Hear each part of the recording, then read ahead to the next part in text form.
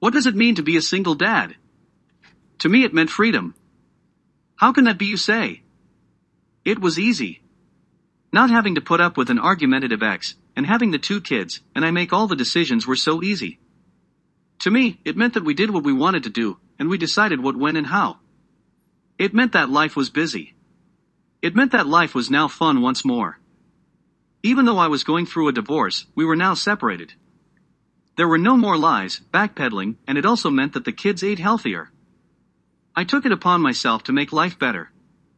Our lives would be fun, fair, inclusive, and above all, we would be a family. I didn't cut the kids off from their mom. She came as far as the driveway, and was not allowed on the property. Different challenges that come with being a single dad. The challenges came from other areas.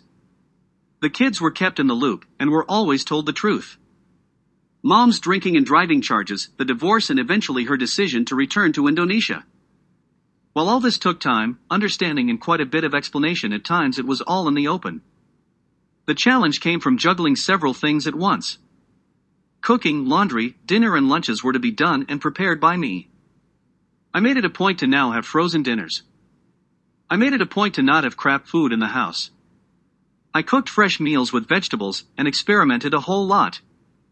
I cooked with the kids and even shopped with the kids. We decided what we wanted to eat. We shopped accordingly and cooked meals we agreed to eat. Being a single dad to me meant one thing: doing what the family decided to do. This included weekend plans, movies, sleepovers, and other plans. How to be a successful single dad? While this is a broad question, my answer is simple. Make it all about the kids. We made all the decisions together, and we had fun doing it.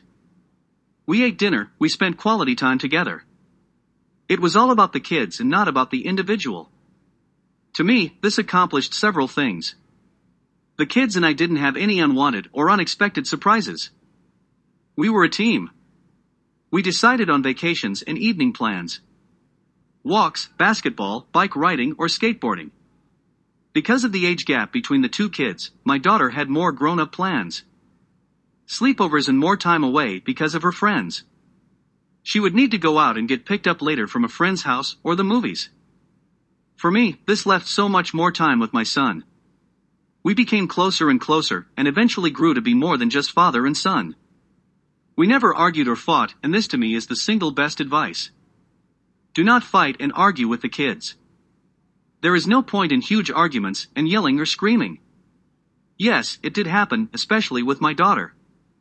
Her experimentation with weed and alcohol came at the age of 13 to 14, and we had arguments over all this. While both kids missed their mom at times, we didn't miss the heated arguments and fights. The takeaway was to not have them. Keep things all about the family. Keep things positive and be inclusive. Conclusion: we all have different situations that we find ourselves in, and this is a blog post on how this single dad has managed his situation. Things were not always smooth, but heck, they could have been so much worse.